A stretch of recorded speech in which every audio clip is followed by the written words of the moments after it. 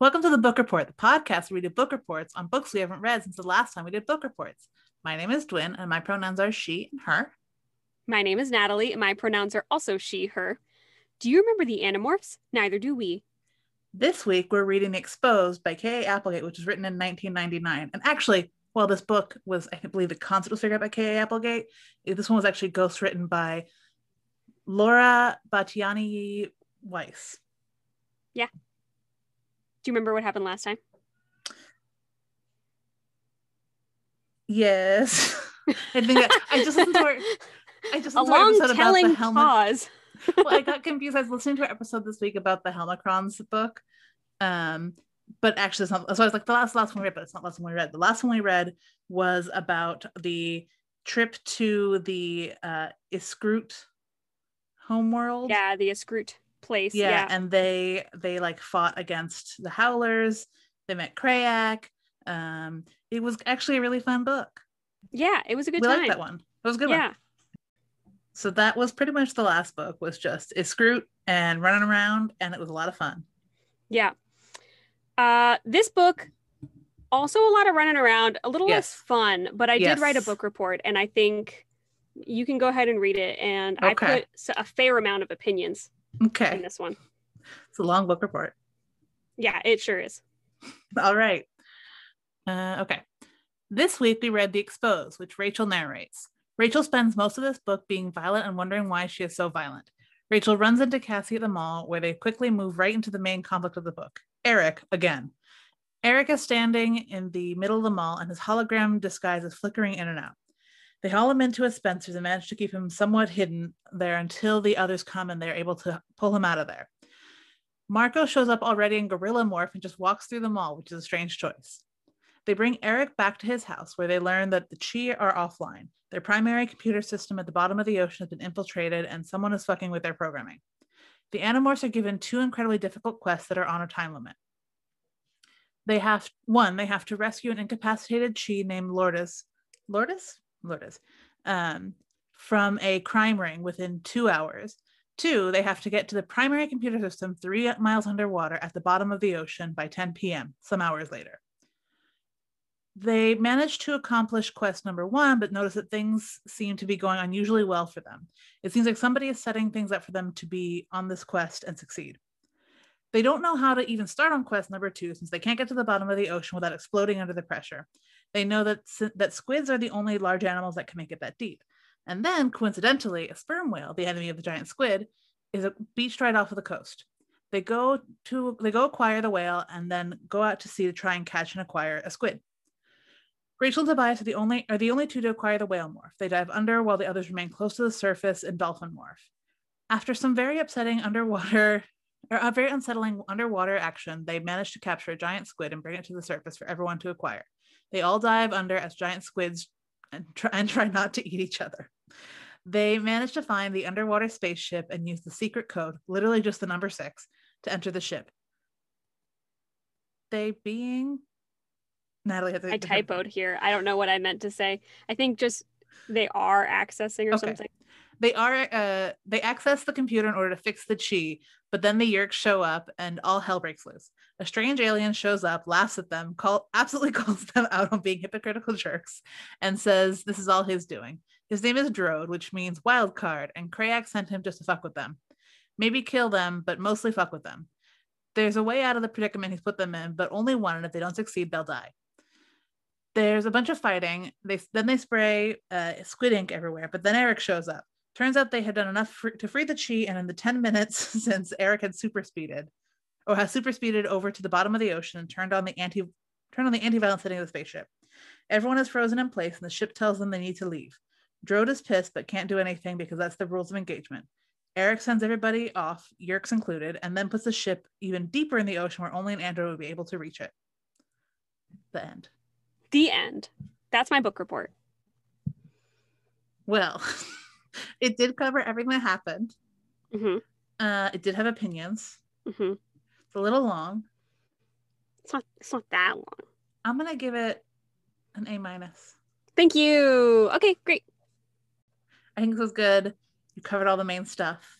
You talked about Drode and his spot on call outs. And oh my God, I loved his call outs. Yeah.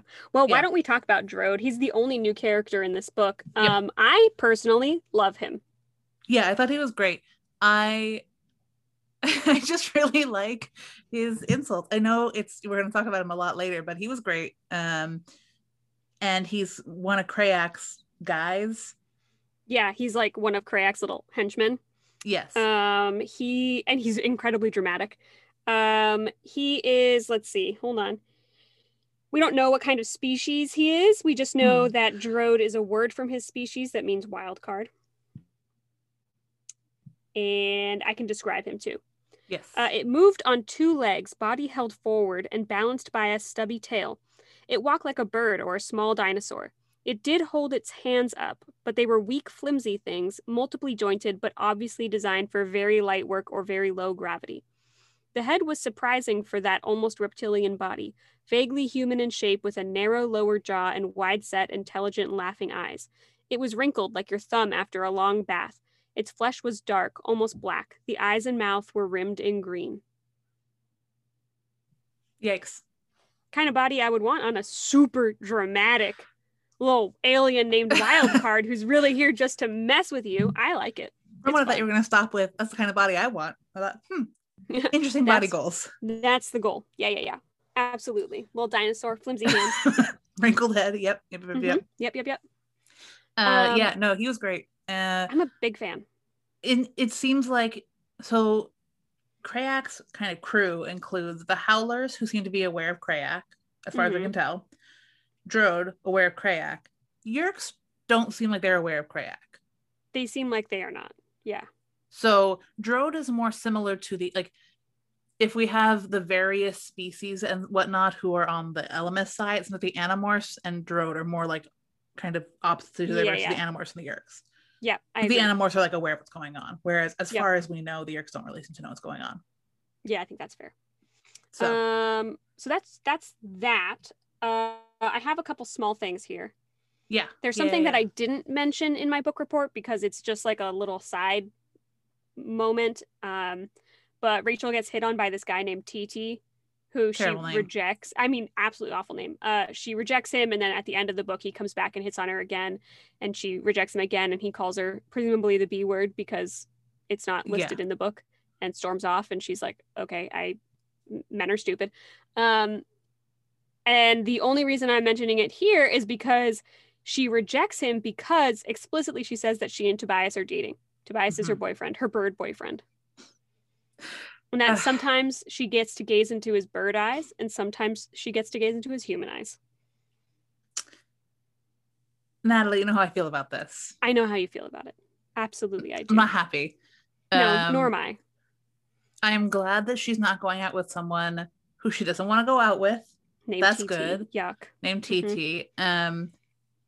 I'm otherwise not a fan of this, but I understand that it is a plot that we should have. I mean, we knew it was coming.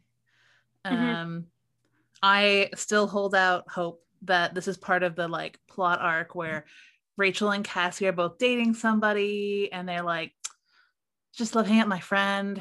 I hate seeing her their boyfriend. It's just like, do they have to be like that in front of me? And then slowly, as we get through the books, they end up breaking up with their boyfriends because it's just not that whole dynamic. Yep. And then the last like 10 books are them sort of trying to figure out what's going on. Like, I just want to be around Cassie all the time. Why do I want to be around Cassie? What's going on? And then, yeah. So that's the hope. Yeah, that's the hope. But I suspect that that's maybe not what's going to happen. Yeah. One other very small thing about Rachel is that there's a moment where she's in seagull morph while she's heading towards the whale and she poops on Chapman's head. Yeah, she does. I really thought that was a fun moment. Yeah. So I have one small thing, and it's just, could you tell this was a ghostwritten book? I don't think so.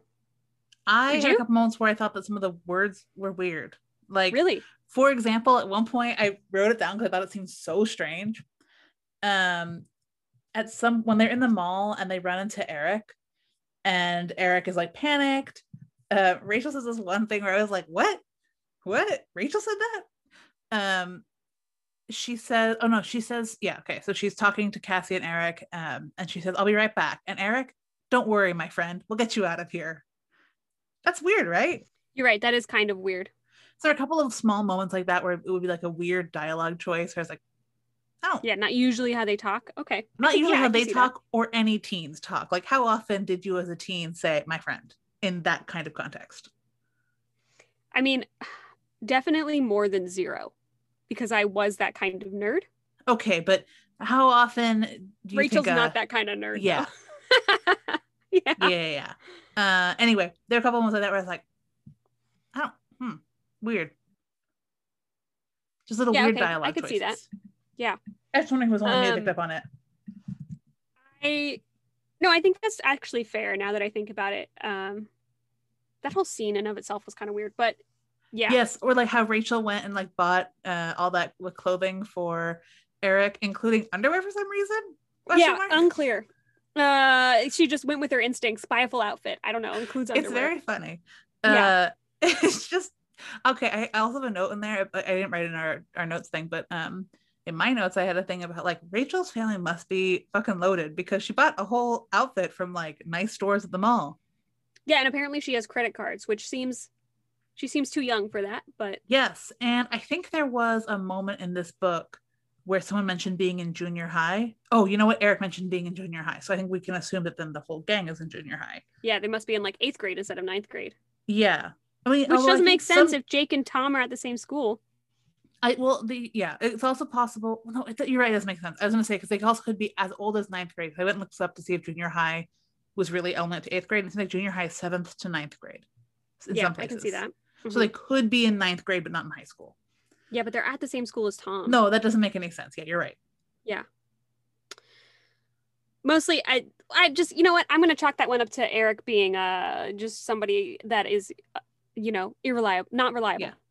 But if that's true, right? Let's just say they are all in junior high. Let's say they are all in 9th grade. I would say that our experiences of being that age is probably not the same, but closer than like kids today. I definitely did not have a credit card when I was in middle school, or like I had absolutely not. I think I had an account at the bank. Yeah, I had a debit card. But like if I was gonna go out like after school to go buy something at like there's a sandwich place across the street from my school, and I could go walk over there after school sometimes. I was given cash. Yeah. Same. And like, here's a $20 bill. Get a sandwich, bring home the change. Yeah, same. So I don't know. That was weird. Okay, whatever. Yeah, maybe her family's just like super rich. You want to get into the meat of this book? Let's do it. All right, this book is yet another book where Erik causes problems. Except at least this time, it's not him showing up and dropping a clue in their lap and being like, all right, have fun, kids. At least this time he's the victim. Yeah. This one cannot be blamed on him. This one is truly just bad. They happen to be in the wrong place at the wrong time and encountered Erik having a problem. Honestly, yes, it was the wrong place, wrong time. Honestly, it's fucking lucky that he was there and that they were there too, because if this happened when he was at home, they would never have known. It's not luck. Okay, it's Drode. That's true. Drode set it all up. But like, it seems like that was inevitable. It was going to happen at some point in time. And if he had been at home, they just would never have known.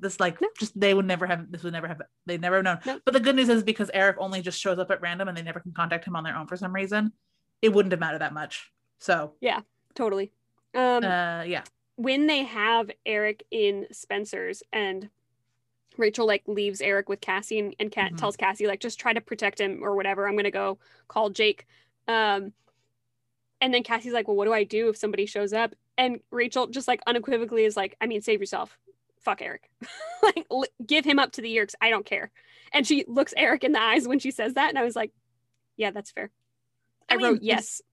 It's correct both in terms of she's a good girlfriend, but also if one of the Animorphs got taken, it's 1,000% more dangerous than if Erik got taken. Yeah. Because I don't know that the Yerks can access his memories and information as easily as they could access all the Animorphs. I mean, theoretically, that is the underlying threat, that a Chi shouldn't be captured because they know so much. But right, but theoretically, he could like delete himself or something. No, he can't. That's too violent. He can't get rid of his own memories. Oh, Erik. But still, it was the right assessment. Yeah. If you have to give him up, just do it. Yeah. Oh, Erik. actually, okay, I have another note in here about this whole dynamic of when they get the mission from the Chi, which now that you mention it does feel like it was a call out of the ghostwriting, because it was kind of odd and not typical. Let me find it. Okay. There's a moment where Marco just explicitly sums up exactly what they're going to do in this book. Yep. Like he just does a problem statement. And I'll just read it. So let me get this straight, Marco said. We have to rescue a paralyzed Chi from a stolen goods warehouse before the controllers get her. Then we have to dive down to the bottom of the ocean, find the Pimalite ship, somehow get inside it, and turn off the signal before 10 o'clock tonight so the Yeerks don't get the Chi in the safe at the nuclear waste facility. Is that pretty much it? Or do we have to discover the fountain of youth and come up with a low-fat cookie that tastes as good as Mrs. Fields, too? And then Erik says, there's one more thing. The Pimalite ship signal will have been picked up by orbiting Yeerk spacecraft. They may already be waiting for you. So it's just like a super explicit, like, here is the thing you are going to do this book. End of story. Nothing else will happen. And that is true. That's all that happens. It was kind of odd. Yeah. To me, that whole scene was kind of weird. It featured one of my least favorite lines in the whole book, which is when they describe Lourdes as a homeless street person, which is just not great. Incorrect all around. I hope that everybody who listens to this knows you wouldn't call someone who is homeless or someone who's like, unhoused right now. You would not call them a street person. That is incorrect. It's not great. Absolutely not. It just was a weird scene in general. Yeah. There was just so much like stuff being said and like, I don't know, a lot of it wasn't a great scene. It was really just like in a video game when you walk up to an NPC and they're like, here is the quest. Yeah. Do the quest. Yeah. There will be no reward.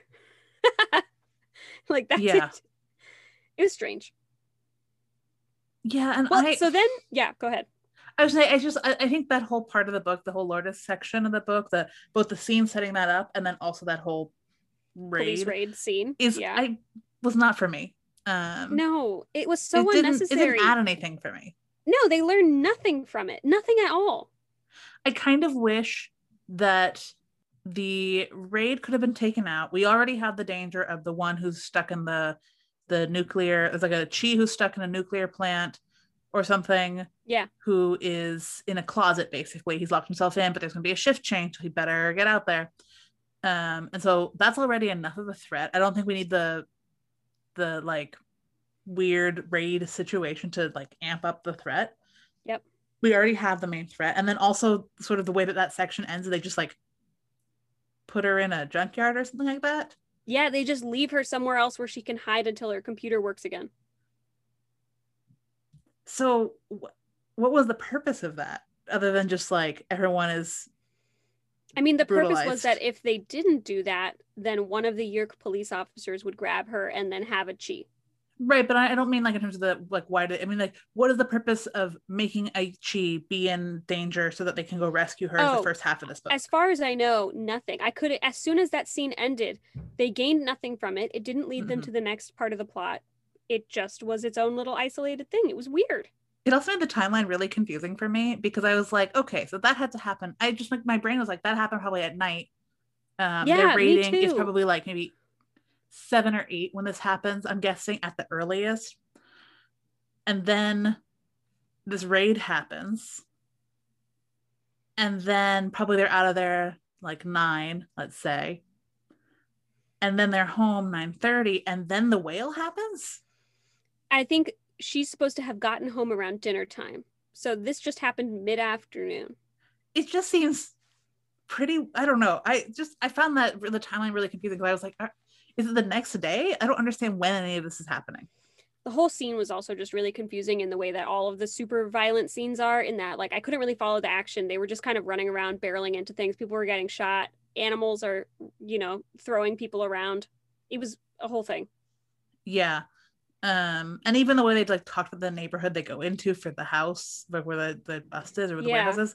I don't know. It just felt bad. Like I wrote in my notes, like this feels problematic in a way that I'm having a hard time expressing. It was just very much like the kind of like coded shorthand language of like we were in the bad part of town. Yeah. On the other side of the railroad tracks kind of thing. And they describe it as it's like weird. There's junked cars, there's smashed like bottles, there's the empty vials, they say like spent bullet casings, like it just like cigarette butts and graffiti, and like they describe when like even the air here, even in the air felt different here, darker, grayer, heavy with the absence of hope. I don't know, it just was a little heavy-handed and a little problematic. Yeah, I completely agree. Yeah. Yeah, the whole scene was bad. And I gotta say, the raid itself. So one of the things we saw is that the police are partially controlled by the Yeerks, but not all Yeerks, because some police knew they were Yeerks and some were just like, what? But what I think is more important is that these police are not equipped to live in this town. No. They just didn't know what to do. And this is not the first time the police have been called because there's an elephant just hanging out somewhere. Right. Absolutely.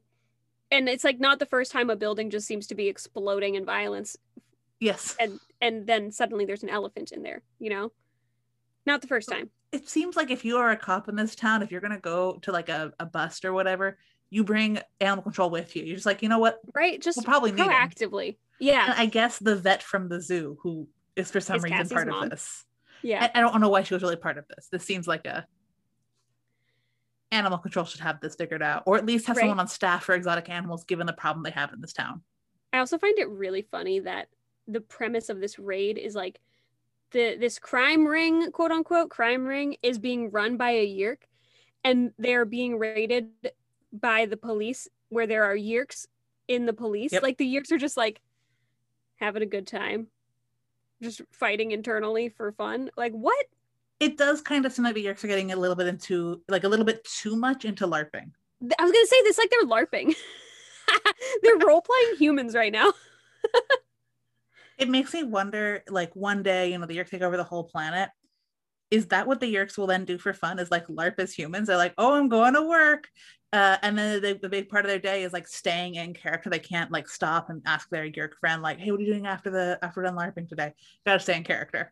I absolutely wouldn't be surprised if there were like a band of Yeerks that's like a theater troupe, and that's what they do. Maybe they go to planets not to like colonize, but like to do performance art. Well, you know how like we have medieval times, so like post Yeerk take over the world, they'll have like human times, and there'll be Yeerks. They come around and they like serve human food. Like, here's your pizza.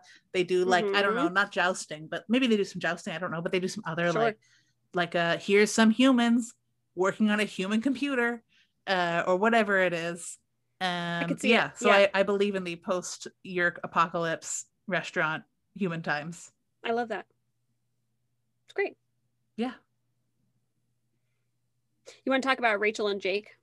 Yes. Okay, I have to say, as much as I didn't like the raid, I really liked this.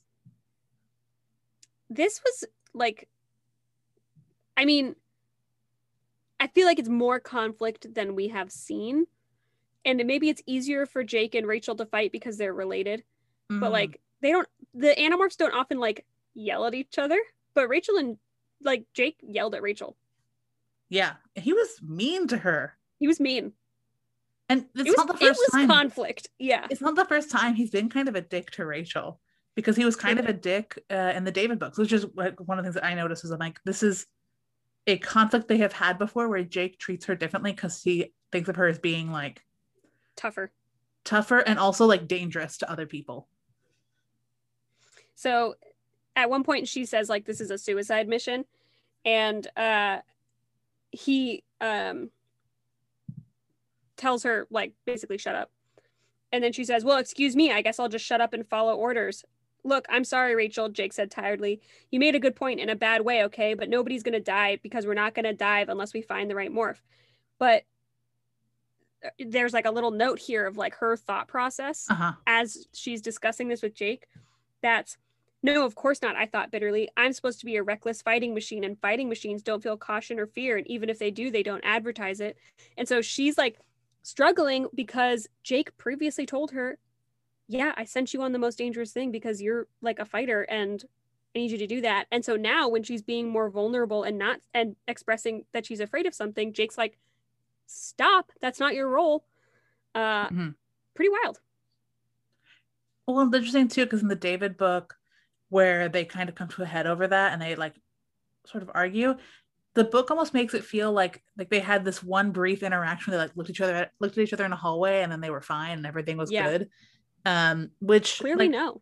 Yeah, well, and I kind of like that it's not okay, because it feels more genuine that she's like, actually, I'm still mad. Like, I wasn't mad then because we had to deal with David, but I'm still pissed. Yep. Absolutely. Okay, I want to read the other part where Jake was like explicitly mean to her.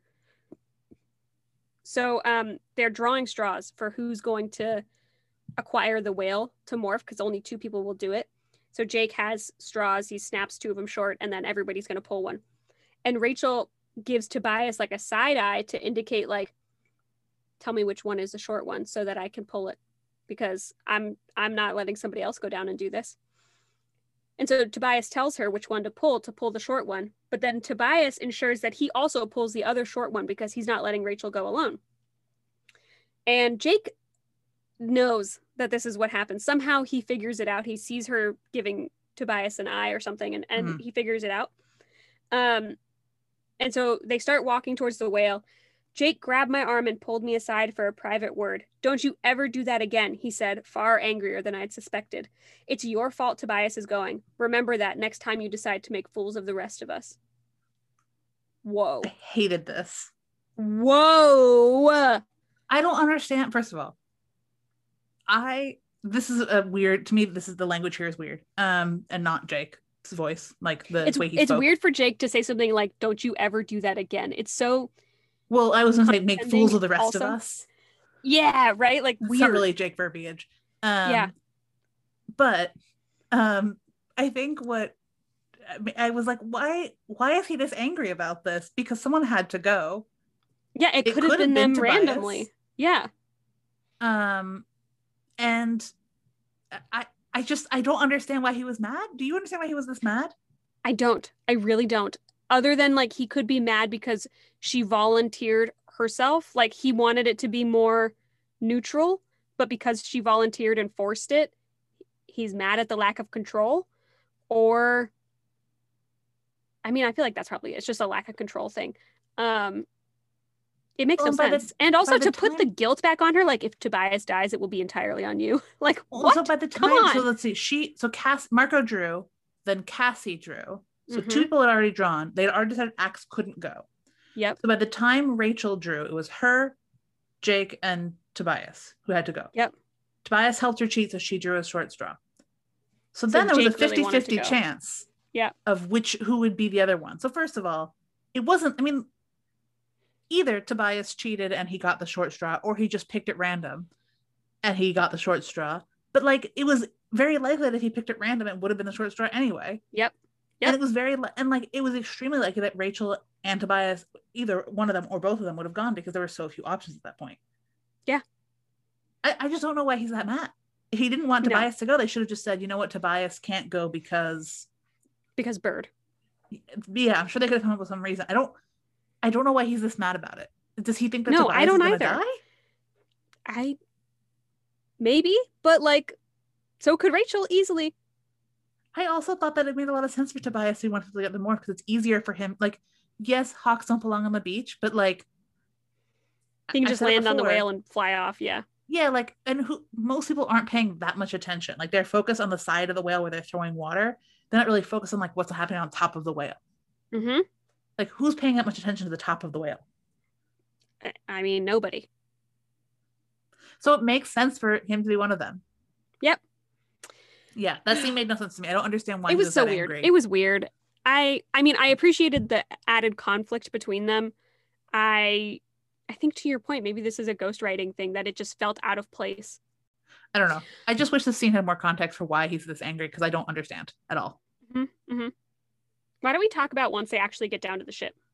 Yes. So, because there's all this like whatever ocean action diving around. It was boring. But then they actually get to the ship, and the ship is wild. It's a really cool ship.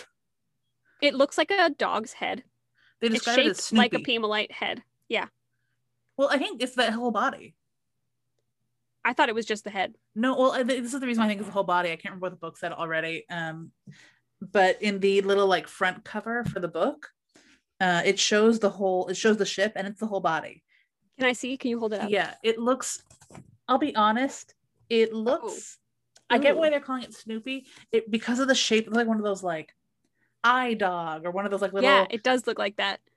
The dogs were really popular in like the late 90s, early 2000s, where they were like virtual dogs. Yeah. It does kind of look like that. Like a robot body. Yeah. Apparently it's just a toy. It's not for doing anything. It's just a spaceship that's there as a toy.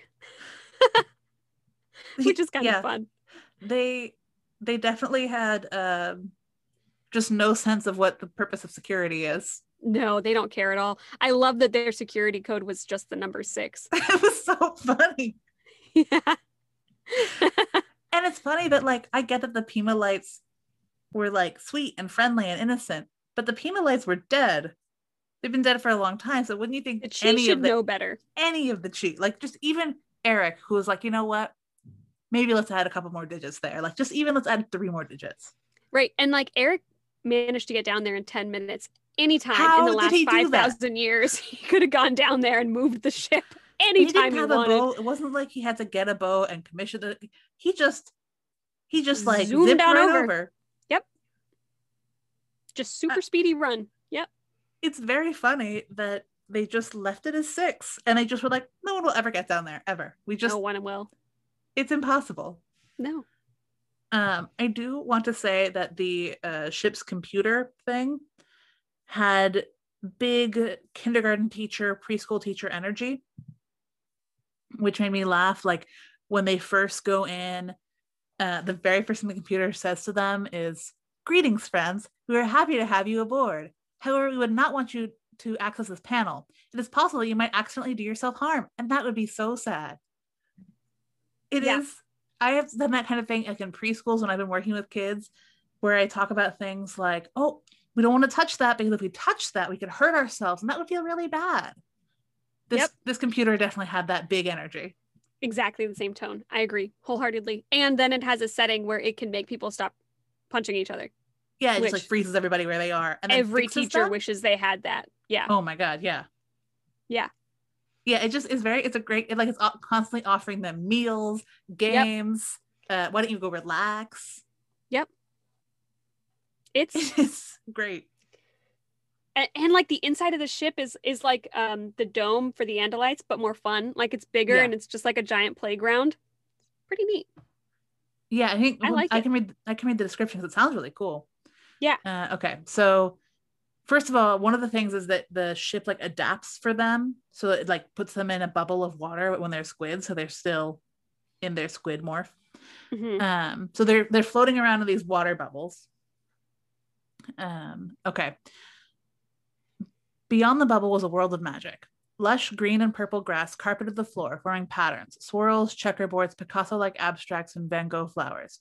Trees and bushes in Crayola colors grew in thickets and hushed groves. A sparkling river meandered through the center of the ship, cascading down into a gentle waterfall and a rippling lake below. Everywhere there was inexplicable, brightly colored, gaily lit machines that could only be toys of some sort. Beside us, wafting through the air, were things like long feathered snakes. Projected on the arched ceiling far overhead were patterns of clouds and skies like nothing on Earth. So pretty. Pretty cool. I wouldn't mind seeing that. Unfortunately, the line that follows right after that is, after all the thousands of years, it was still working. Only the dead silence lay as a grim reminder of a species lost. Yikes. So very fun, very grim. And suddenly grim. Yeah. Yeah. Well, and so then when they're on the ship and they're like, no problem, we're here, we're gonna finish the quest, and then Drode shows up again, our favorite. Oh my God. I want to read his intro sentence. The first thing they hear from him is, "Oh dilemma, oh drama, oh the tension and excitement of it all." I love that. And it says he's a very high, shrill voice, which is why I did it that way. But like, what a fun entrance. Yeah, and then like the next thing he says is he like insults Jake. And then he insults Marco. He just like sick burns all around, you know? Should I just read his sick burns? Yeah, read some sick burns. Okay, all right, here's the Jake one. Right here, Jake, from me, big Jake. Jake, the reluctant leader. Jake, the oh so tiresomely decent one. A sanctimonious killer. My least favorite kind. And then let's see, who else does he get here? Oh, Marco, the funny one. How's mommy, Marco? Is she alive or is she dead? Does she scream with the yeerk in her head? I liked also that it was a little rhyme. Yeah. Cassie the hypocrite. I don't believe in violence, except when I do. Aximili, the pitiful pale shadow of his dead brother. If only you'd insisted on going with Elfingor, maybe he'd have lived. Too bad. And Tobias. Ah, yes, Tobias. The boy, not really so, trapped as a bird, but too gutless to resume life as a human. And Rachel, my very favorite Animorph, which, very funny. Yeah. Rachel, do you feel the adrenaline rush of murderous desire? Do you feel the urge to reach out and destroy me? Of course you do. You and I have that in common. I think a very accurate assessment of all the Animorphs. Yeah, no, Drode is great. Drode feels like the worst of fandom Twitters, you know? Yeah. That's definitely what it feels like. He's a huge fan of the Animorphs, but only because he loves to just shit on them. Yeah, he's someone who definitely goes on Twitter after an episode and like tweets really hateful things at them. Oh my gosh, I love it so much. And then he also makes a bunch of predictions, which who knows if these are true, but how fun. He predicts that Jake is going to kill his brother. And hold on, let's see. Wait, hold on. There was another one. Oh, then he says, I'm going to let the whale live. Don't worry. That's like a future thing too.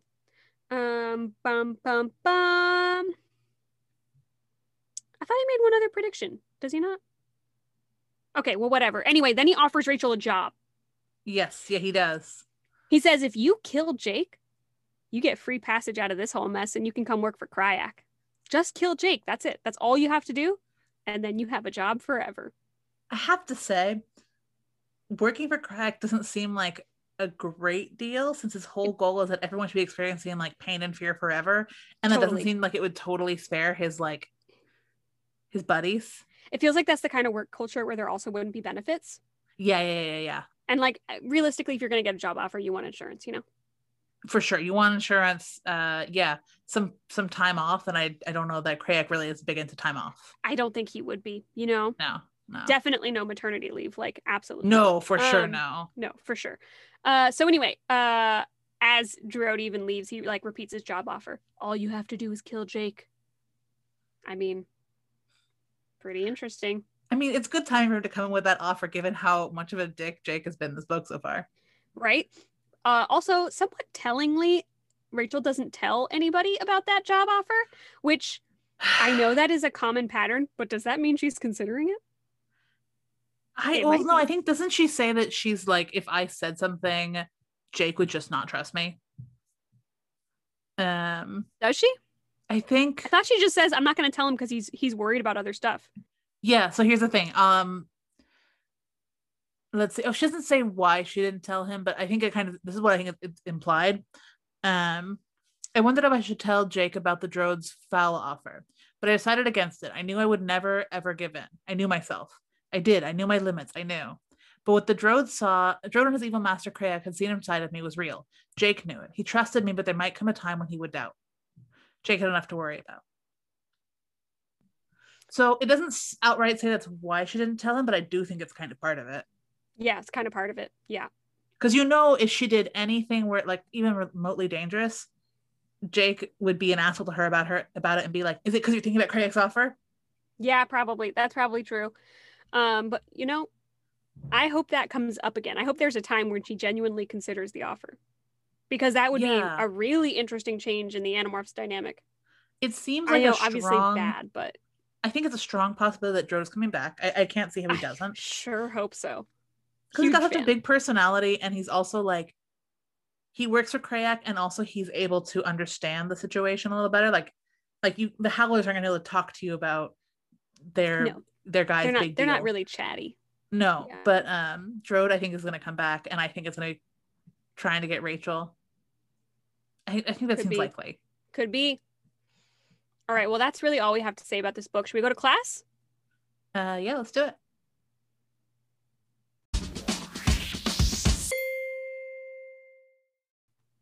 Okay. Well, it's time for class. We're going to have a biology class. Biology. Let's talk about giant squids. Oh man, I got really excited about this because giant squids are really like mysterious. So mysterious. Don't know a ton about them just because they're so deep underwater. They're so cool. Okay, hold on. I was just looking at pictures, but I'm also gonna look at the Wikipedia page here. Are giant squids the one that we like just in the past? There was like, wasn't there a species where it was like only the past few, not past few, I guess past 10 years, we've seen pictures of them? Yeah. Because they were like, they were theoretical, I think, because we found traces of them in whale stomachs. And we found them dead. Like fossils I think and seen stuff. them dead. Yeah, maybe. But then I think I remember a few years ago, one like was next to a ship or something, and they managed to get a picture. So there was a thing. So I just looked up. The first images of the animal in natural habitat were taken in 2004 by a Japanese team, which that kind of lines up with. I was in high school, so that makes sense to me. Yeah. Because I remember that happening. And there were actual video that was taken. It was like really close up on most of the tentacles. Yeah. Which that was the one in 2004. That's where it's kind of very blue, and it's like a long line, and then the body of the squid is like this, and it's got the legs out. Yep. Apparently they can really be, I'm looking at their size, for females 39 to 43 feet and for males 33 feet. So they're not 60 feet the way that this book said they were. No. Which I actually don't hold that against this book. This book was written before we actually knew what they looked like, or before we had the amount of knowledge we have. There is also, though, a colossal squid. Hold on. A colossal squid is, hold on a moment. Oh, no, same. 30 to 33 feet. Yeah. Okay. I know that both my aunt and and actually a teacher from high school too, worked at the Marine Mammal Center. And I can't remember who, one of them either was in a class or my aunt told me this. But when like whales would wash up on the beach, they have to go investigate and see like what happened, and they go in the stomach and all that, and they sometimes like find the beaks in their stomachs. Yeah, because they can't be digested. But they also find like scars of the beak on its side. And they're huge. They're enormous. Yeah. Also, apparently they appear, like, based on what we know about them, they appear to be really smart, which makes sense. Yeah, I feel like also super smart. I was gonna say octopuses are incredibly smart. You would think that cephalopods, Yeah. Yeah. And they're linked to the, like, I think the kind of link to our cultural depiction of the Kraken. Yeah.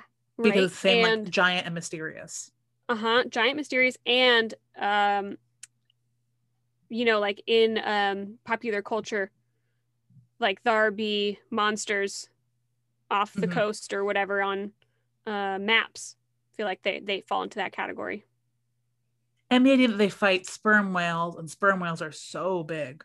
Yeah. Like, it just makes them seem incredibly powerful, because I think sperm whales are really scary how big they are. I don't know. Squids are cool. I have seen small squids. Yeah. In like little museums or what is it? Aquariums. They're neat. I just think I shouldn't like them because I find octopus and squids to be slightly too similar to spiders for comfort, but I do like them. I think the thing that makes it, I would say that the squid works in general in fiction, but I think especially in this book, is because we don't, like, I know what a squid looks like in general, the general concept of the squid, but because we don't really know a lot about them, like, it's hard to know a ton about them. We can't go see them in an aquarium, like, they're so big and they live so deep. It makes when one shows up in this book more creepy, and it makes the hunting for one especially creepy because they can't find it and they can't see, and it's so dark. Right. Yeah. It makes it so eerie. I have this. This is not my favorite book. I would say this book I think is a little bit weak. I think that the setting of the ocean stuff, while the ocean scenes are boring, it's really creepy. Yeah, no, deep underwater stuff is spooky. No, thank you. I don't want to think about that too much. I will say it's weird that Cassie said that there was nothing that no animal could live that deep in the water. And I thought, Cassie, you definitely know better than that. For sure, animals can live down there. Yeah, there's a lot of animals down there. Not like an elephant, but like a squid is a good one.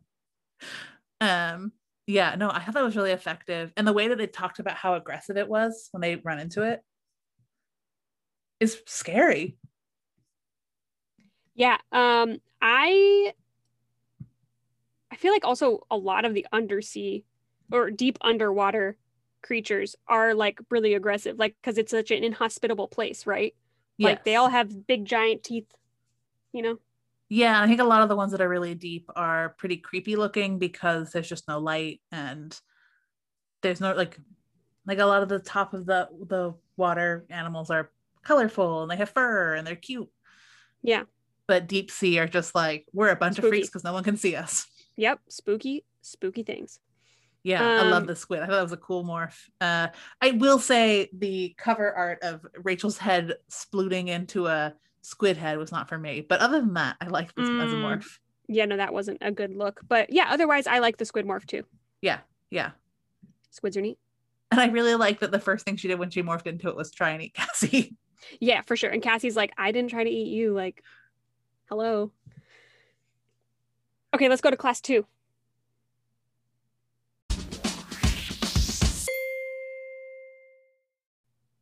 All right, class 2. Guess what? It's also biology. Let's talk about whales.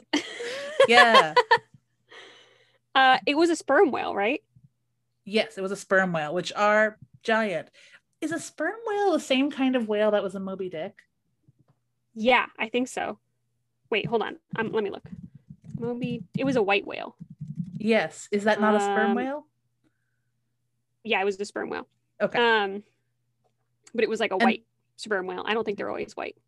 And they are weird. So like when I think of whales, I think of balleens, right? That's like for people who do not know this, balleens are it looks kind of like almost like a really dense comb. Yeah. And they like suck in water through it and it filters the plankton and other things that they eat. So I think of whales as having that, which makes them seem like, oh, they're nice, chill guys, because it's baleen. You're not going to eat you. Yeah, but sperm whales sure do not do that. They got a big old mouth. It like hinges off the bottom of their head. Like it's not even in the middle of their head. It's like right off the bottom. They're also enormous. I have a thing here of like the scale of them from like newborn to exceptionally large. But like real life ones that they found. So a newborn is like somewhere between 9 and 12 feet. Pretty fucking big already. Mature females like 33 feet. And a mature male is, hold on, this is in meters, so I'm like translating it. Is like roughly 50 feet. And then huge. Exceptionally large male, one found in 1933, was 72 feet long. It's so hard for me to even conceptualize what that looks like. Like the idea of something being that big is so hard to think about. Enormous. It's like the length of interesting. Apartment. They're really also interesting in terms of history, like how they belong in our human history, because they were like hunted pretty aggressively. Yeah. I'm reading right now about what they use sperm oil. Yeah. It's just for so many things. It was like really, really aggressively hunted. And are they endangered now? I don't know. They are vulnerable and endangered depending on which kind. I guess there's different regions. So I guess they were almost extinct. Like we almost not like kind of wiped them out. Yeah. Until they had to ban whale oil use in 1972. Yeah. So like they have been so aggressively hunted. And I think also people don't have a blue whale is peaceful and beautiful. A sperm whale has teeth and will eat things. Yeah, and that makes it scarier. Sure. So I think easier to hunt.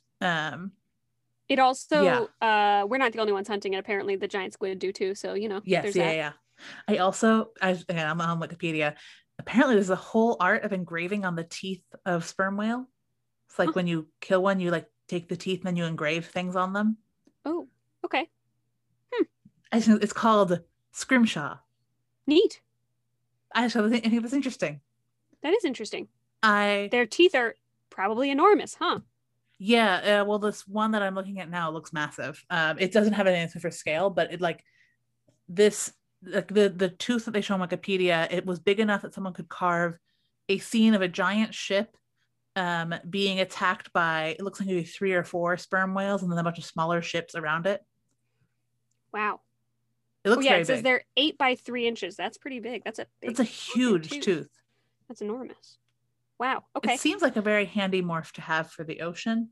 Yeah. Why didn't they just all acquire it? Is what I don't get. Why I don't. are they Yeah, only that doesn't make any two? sense. That would have been very easy for them to do. They're already there. Yeah. Yeah.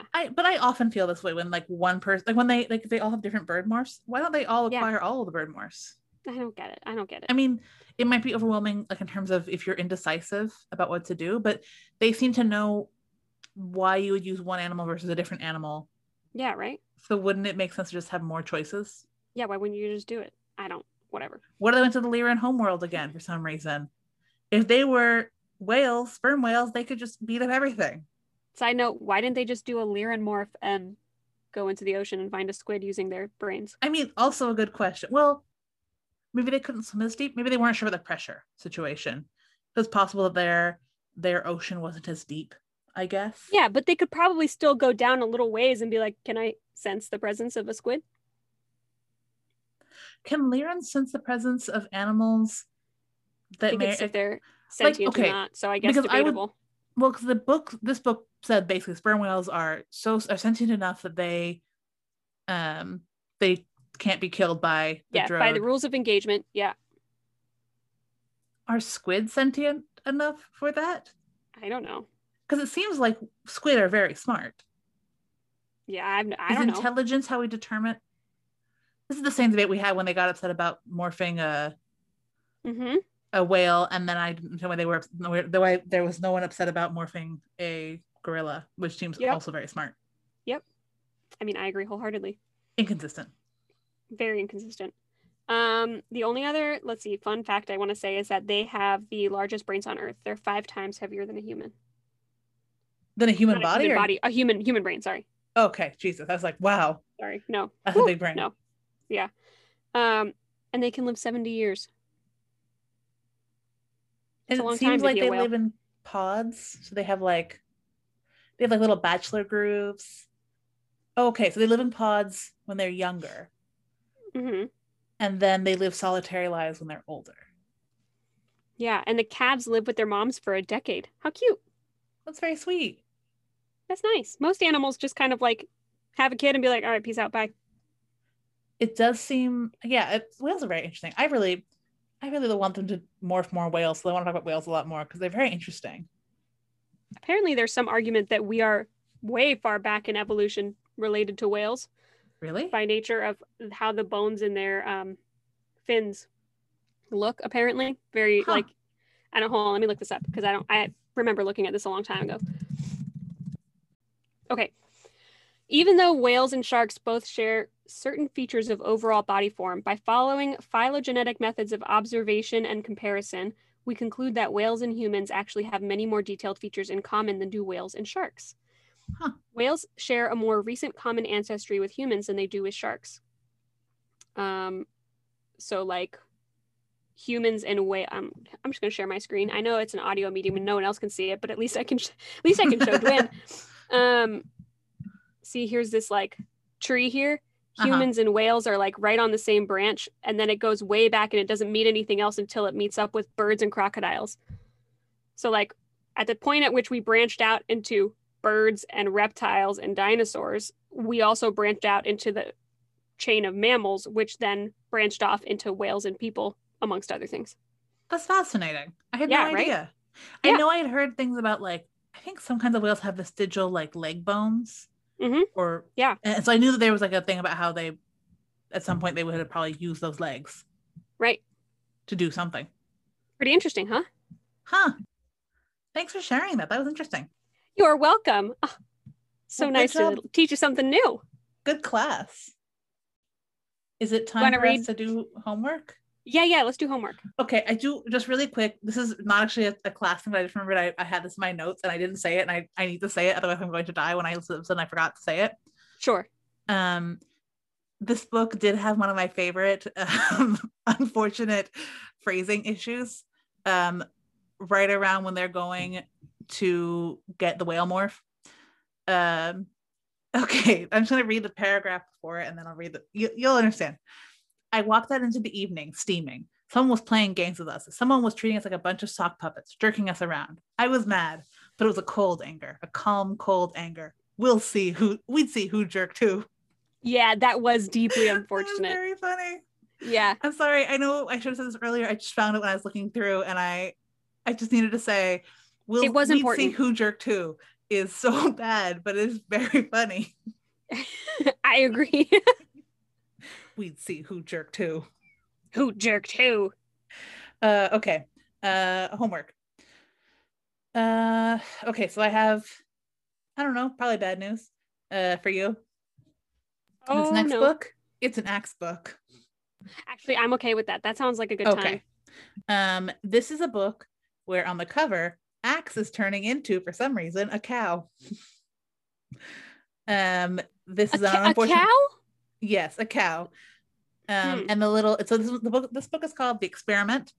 Little tagline is change is a good thing, a very good thing. Okay. The morph image is upsetting to me, but that's neither here nor there. The inside cover is I don't have the book with me, so I'm just looking at it on a screen. But the inside cover is there's like a farm with a bunch of cows, and Tobias is flying overhead, and then Cassie is in her morph suit, barefoot in a cow field, which it's gonna be a lot of cow shit in there, but that's okay. Yeah, yuck. With one hand she's covering her mouth, on the other hand she's pointing at one of the cows. It's the cow that Axe morphed into, so I assume that she's mocking that cow, which I hope so. Really funny to me. Anyway, okay, so here's the back of the book. The Yeerks have decided to try a little experiment. They've decided that they can develop a way to make people more willing to be infected. They can speed up Earth's invasion. So the Yeerks try to invent a substance that will take away the human ability to make a decision, a substance that will eliminate free will. Now the Animorphs and Axe are not only faced with trying to slow down the Yeerks' invasion, but they also have to put an end to the genetic testing on a small group of humans. This time, there's only one chance to stop the Yeerks, and if anything goes wrong, it's all over. All right, this sounds legitimately like a problem. Like, first time in a while, a conflict where we're like, oh my, that's legitimately a problem. Yes. Not a made-up thing by Erik. Not a made-up thing by Erik. Well, yeah. I would say that the Ellimist and Erik book, that was a problem. It just was a weird problem. It was, yeah, that's fair. That's fair. This sounds like a very bad situation. I don't know why they would choose a cow morph, but okay. It does sound also, in good news, like a break from both Erik and the Ellimist. Sure. Although, given our luck lately, it could be just like Erik is one of the cows now. Erik's just got a cow hologram just walking around, hanging out in the experiment. No. So that's our next book. All right. I'm excited. It looks like it's going to be exciting. Dang. And it's also like we're like halfway through season 3. Yeah. And I think it's been going fast. I know, it's been good. I think we've been having some good reads. And I also think that this book we just read is halfway through the series in general. Less than halfway for us, only because we're reading chronicles and stuff, but like it's 54 books. Uh-huh. Did I do that math right? Yeah, I think this is halfway through. Wow. Okay. Geez, a lot's happened in half. Yeah. It's gonna we already know who the main big bad guy is gonna be, so we got like 24 more books of Cryak, huh? Yeah, well, but I have to imagine we're probably going to get some more Andalite stuff going on. Maybe the Yeerks and the humans are going to work together to fight Cryak. Oh, that'd be really interesting. Yeah, that would be interesting. I wonder if there's going to be some way to speed up the escort coming to Earth or something like this. Right? I don't know. Lots of questions. Okay, we'll have to see. Well, where can they find us? You can find us on Instagram at The Book Report Pod, and you can find us on Facebook at The Book Report. Wherever you listen to us, rate and review us. Give us 5 stars because we like them. Send us nice comments. If you want to send us an email with your thoughts, your opinions, your feelings, and just no spoilers, you can email us at weloveanimorphs@gmail.com. However, if you have spoilers, but you think we really have to know something spoiler related, just put spoilers in your subject line and we'll have somebody else read it for us and let us know what we got to know. And I think that's everything. Yeah. See you next week. Bye. Chag Sameach Pesach? Yeah, it's Passover now. Oh, yay. It won't be Passover when this comes out, but right now it's Passover for me. So if you're celebrating Passover last week, happy Passover. Happy Passover, everybody. Okay, bye. Bye.